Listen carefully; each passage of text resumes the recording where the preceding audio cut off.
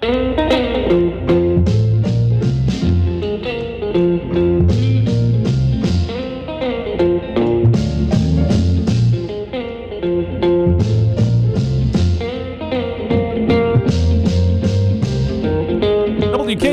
96.7 FM, 580 AM. Welcome back to WKTY Outdoors. Brought to you by Ace of La Crosse Sportsland in Shelby Mall in La Crosse, and also by Roscoe's Live Bait in Toma. Both will help you catch more fish or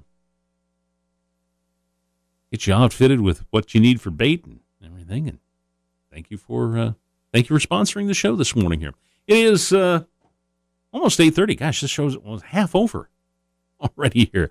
And time to get to the topic of the day here. And it just obviously with the clear weather that we've had here too, and it's something that I find kind of interesting anyway, and worth looking at. How does the moon phase affect fishing? Obviously, if you look at places like, the oceans and the Gulf, where tides shift things around a little bit, or a lot, move bait and that sort of thing. How does it really affect things here in our area? Obviously we don't have tidal action here on Lake Onalaska. At least I don't think we do anyway. Although I guess if somebody has a big enough boat, but anyhow, it certainly, but it can,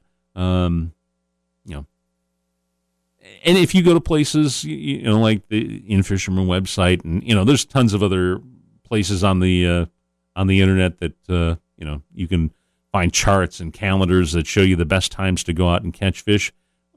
But is it all you really need? No, it's not. It's just part of the equation. You still need to be in the right spot with the right gear, presenting your lure in the right way. And for some anyway, there isn't necessarily a consistent agreement on when the moon phase most influences the fishing. Is it one day on either side of a new moon, or 2 days, or 3 or 4? There just isn't a lot of agreement on the issue. Some people believe that fish are active during the specific lunar phases, while others think it has more to do with the moonrise and moonset, and just the light cast by the moon, I guess, if you will, or moonset or things like that. And there's also the belief too that fishing during the day around a full moon is not all that good, since the fish are feeding at night. It just it's a little up in the air. But again, on the oceans and tributaries, it certainly can. But on freshwater, somewhat maybe is a reasonable answer. And I tend to think that it does just a little bit here too. And again, I think it varies a little bit. Let's talk about it a little bit. Major periods occur when the moon is, directly overhead or directly below a reference latitude, if you will.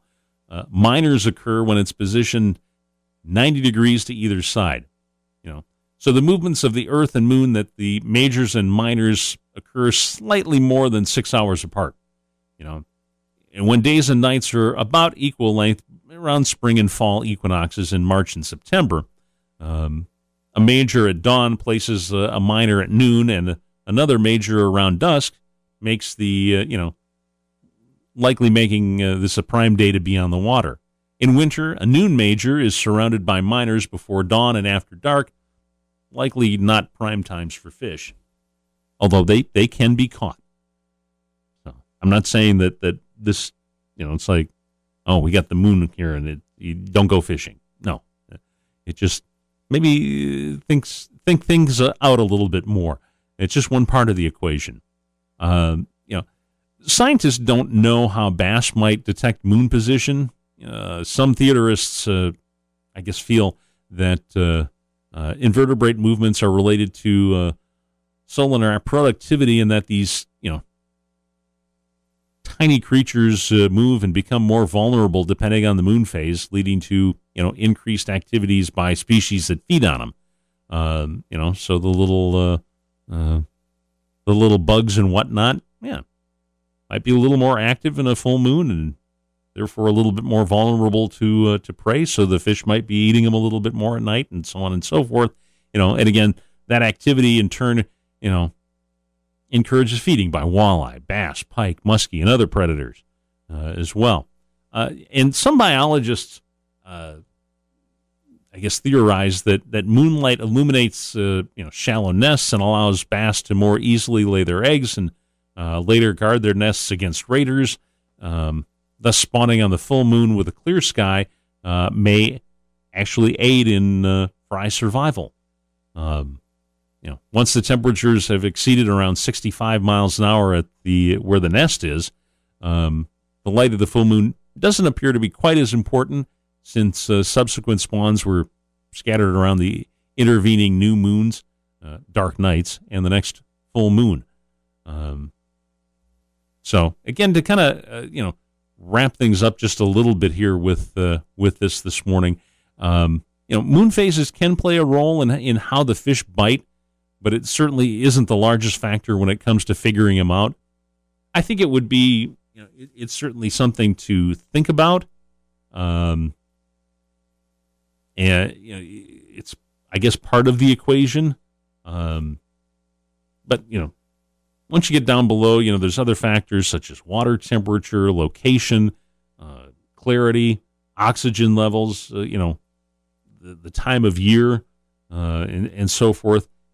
So it's not, again, it's not necessarily the only one, but it can be just another element to, I guess, add into the equation for finding success on the water. So just, again, a little something to think about anyway, while you ponder. You sit around in the evening and it's like, the moon's up or the moon's down, or So just something, and certainly too, we're getting to the point where now it's not, this past week would have been great to be out, would have been a perfect week to get out and do some night fishing. I think just simply for the simple reason it was a little bit cooler. And then the other thing too is, and talked about this before too, about night fishing, is that certainly if the fish are biting and I guess if you're catfishing, nighttime is going to be your kind of time that you're going anyway. But, if you are wanting other species, the nice thing about night fishing is certainly a lot less pressure out there.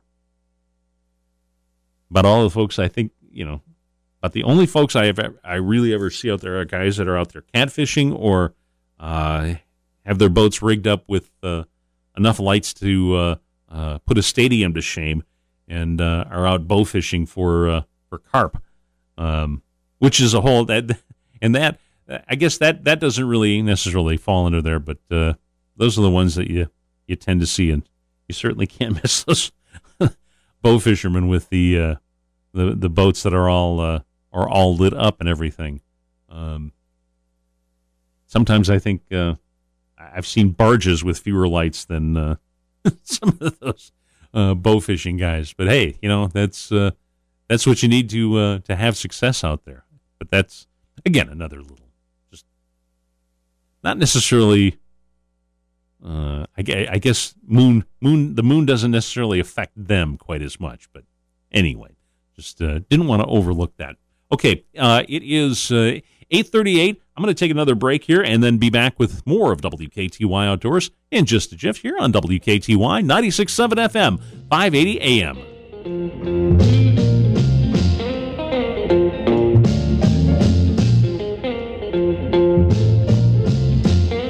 WKTY Outdoors, brought to you by Roscoe's Live Bait in Toma. He'll tell you where the fish are biting. Just go in and ask. Things are a little different right now, but one thing that remains the same is Milwaukee Brewer baseball on WKTY. Yeah, it's a shortened season, but Bob Uecker's back for his 50th season, and whenever the Brewers take the field, Uecker will bring you the action. Brewer baseball on WKTY brought to you by Bobcat of the Cooley region, your hometown Chevy dealers, Firefighters Credit Union, Mr. Electric, 5-Star Telecom, and Balduzzi's Lumber. As long as there are games, WKTY will have your action. Your station for Brewer baseball, 96.7 FM, 580 AM.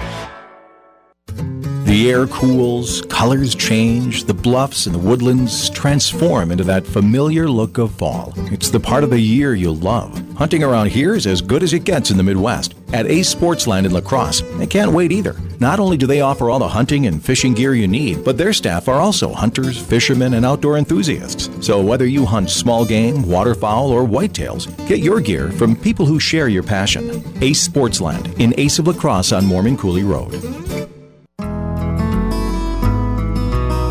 Hey kids, I was thinking maybe we should take your cousins out camping this summer. What do you think? All right, s'mores by the campfire. Water skiing. And fishing. I'm Scott from Schumacher Kish Funeral Homes. And just like you, I'm excited to spend time with my family this summer, taking advantage of all the fun things that La Crosse has to offer. Summer is always a fun and busy time. At Schumacher Kish Funeral Homes, we'll be there when you need us the most. If you're a sports fan, you can't afford to miss the Dan Patrick Show on WKTY. Go back to Tuesday's show. Popular singer Darius Rucker telling us why his wife was okay with naming their daughter after Dan Marino. It's not as good as she was okay with it because my daughter was conceived at Dan Marino, at Don Shula's, I think, retirement, or at Dan's retirement, and in our hotel room there was a life-size picture of Dan over our bed. So she thinks Dan's the reason that Danny came. You got in the mood because you were looking at, oh, look at number 13. It's so hot. That's one of the creepiest things you've ever told me. Don't miss the Dan Patrick Show. Weekday mornings 9 to 11 on WKTY, 96.7 FM, 580 AM.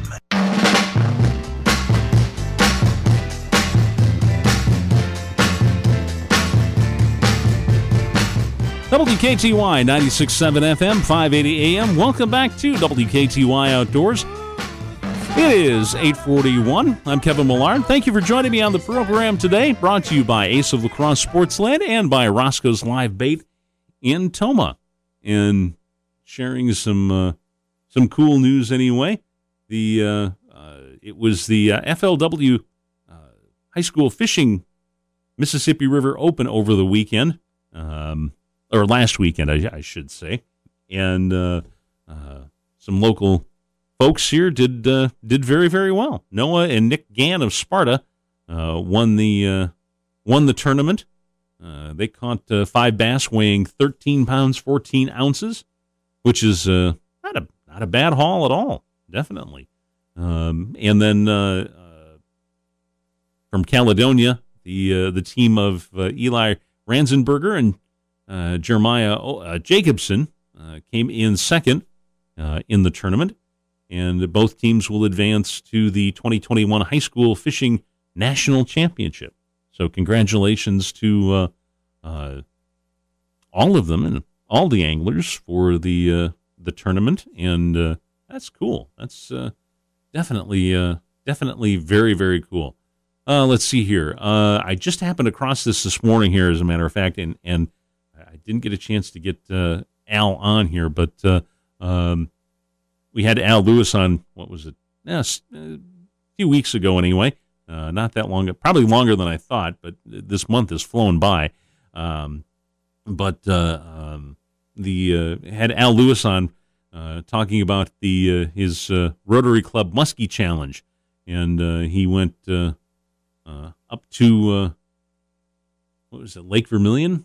I believe, yeah, and was doing some fishing up there, and did pretty well. As a matter of fact, he was raising money for the Rotary, through the Rotary Club anyway, to help out the community here. And so that was pretty good. Yeah, he raised almost $14,800, I should say.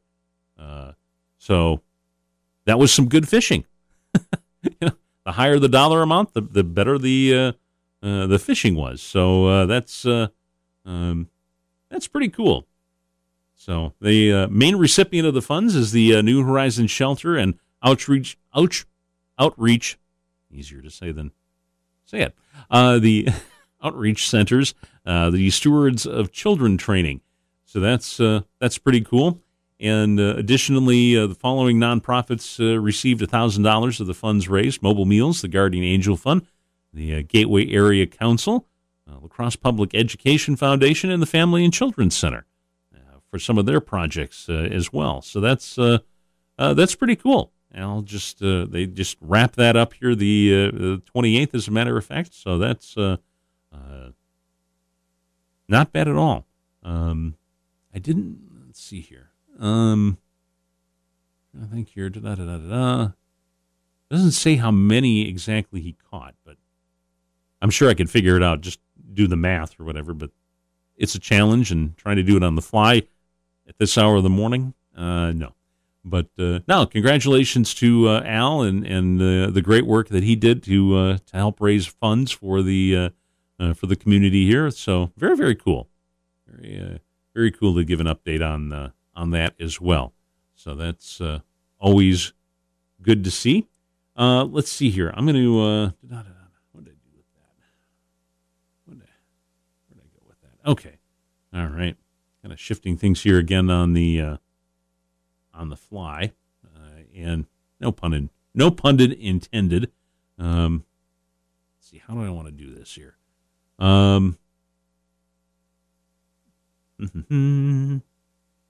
See, this is why I didn't do the math, because I'm trying to make a decision on what I want to talk about next and try to figure that all out. And I'm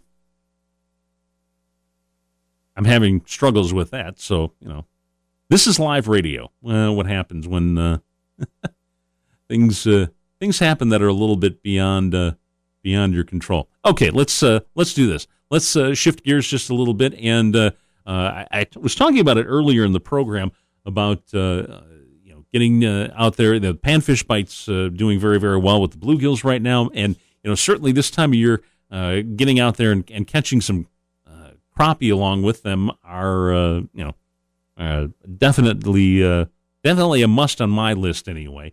And certainly crappies are a step up from bluegills or sunfish in the fighting category.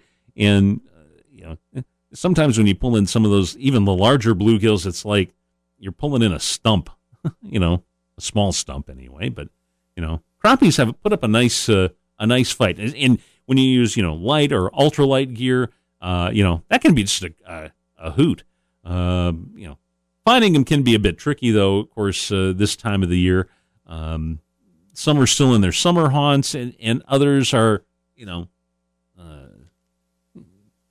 of maybe starting that transition here. I think we're going to start to see that here in the next week or two, is that they're going to start making that transition into their fall location. So, the first key to having success with the fall crappie fishing anyway is, be willing to move. Because they're going to be getting in that transitional phase here. Crappies can be found along weed lines, timber cover, shallow points, even suspended deep for that matter. So if you find them in one spot, especially the larger sizes, stick with it until the pattern that you're using, won't work anymore. And I'll talk more about that in a moment, but I do want to start on location.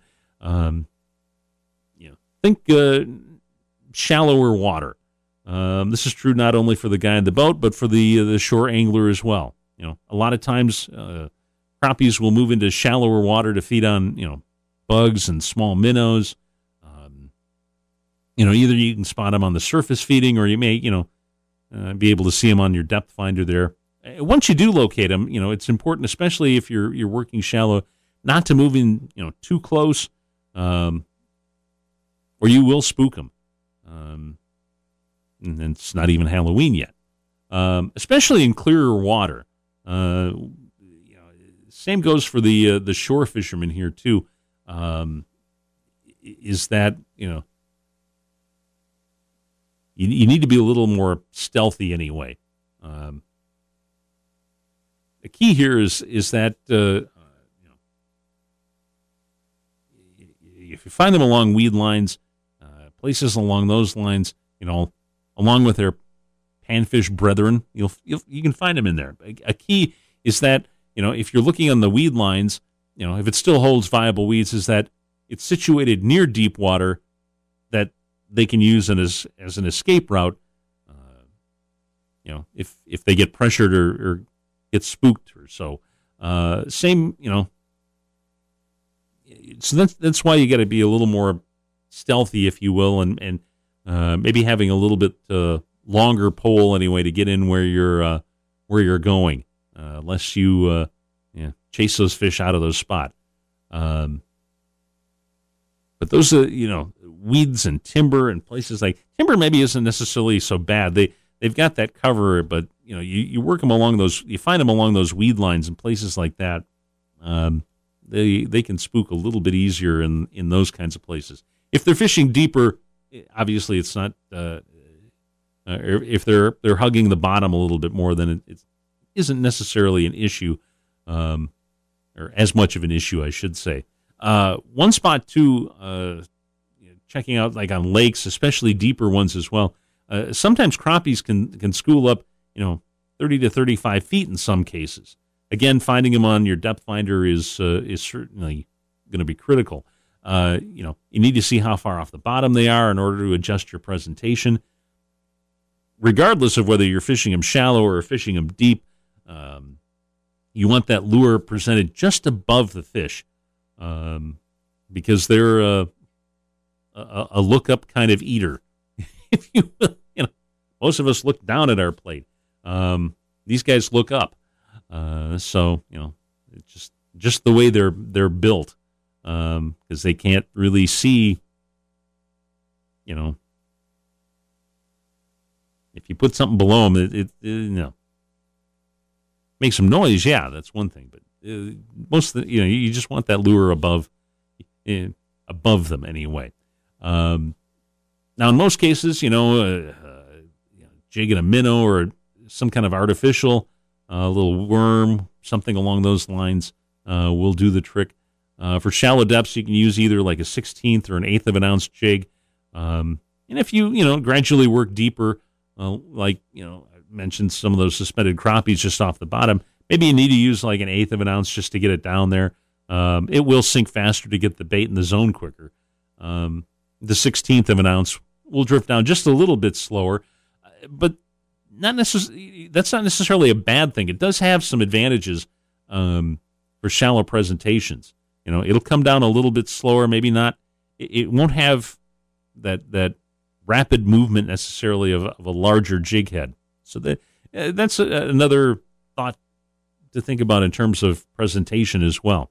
And regardless of water clarity, think about contrast when it comes to jig and lure combinations. A two-tone lure is maybe picked up a little bit better by crappies, increasing your chances of a bite. And, combinations like chartreuse, white, yellow, orange, what have you. Easy to see for the fish. Easy to see for you, and, therefore easier to see for the fish. And, if the jig and the minnow combination isn't necessarily working, you can certainly go with the little small spinners. Again, like the little beetle spin kind of things, 1/16 or 1/8 ounce variants. Again, play with the color combinations that work. And unless you're working heavy timber, those spinners just aren't. You work those in a lot of different places. But spinners are good lures to try, if you can see the fish and they aren't responding to the slower action of a jig. Just try running a spinner by them for a couple of casts. I might just do the trick. And, if you want to tie it into something, as far as line goes, 4 or 6 pound tests should get you by anyway. shallow water, weeds, places with a little timber, you can get away with 4 pound, maybe a little heavier cover, bump it up a notch. If you have to, force that fish out, you might want just a little bit extra oomph in that line. Tend to use 4 pound myself because I'll use some lighter or ultralight action because it's more fun. Although if you tie into something that you don't necessarily want to be tying into, I blew up a rod a few years ago anyway, crappie fishing, and was using ultralight and latched onto probably about a 3 pound bass that made my 2-piece rod into multi-pieces. It was just like, and it was like that too. It was just like boom, boom. He hit that thing and you react and in not a good way. So, but anyway, one of the reasons, for larger crappies is due to certainly catch and release. And, while I advocate taking some home for a good meal, make sure the ones that you take are maybe some of the smaller ones, release the bigger ones for someone else to catch. Take what you need, larger ones if you take them, but just, I guess what I'm getting at here is, take what you need for a meal and nothing more. I mean, I remember seeing a report from the DNR. I don't know if it was Minnesota, Wisconsin, but somebody caught a bunch of fish and just didn't take them home and just left them there at the landing to go to waste. It's not. No, you don't want to be doing that. Enjoy the resource, use it responsibly, and save what you can for someone else to enjoy. And have some fun. Have some fun while you're doing it out there. Great weekend to get out now and try a little crappie fishing, a little bluegill fishing. Just get out there. Just get out there and enjoy it. Okay, I got to take another quick break. It is 8:56. Back in a moment on WKTY 96.7 FM, 580 AM.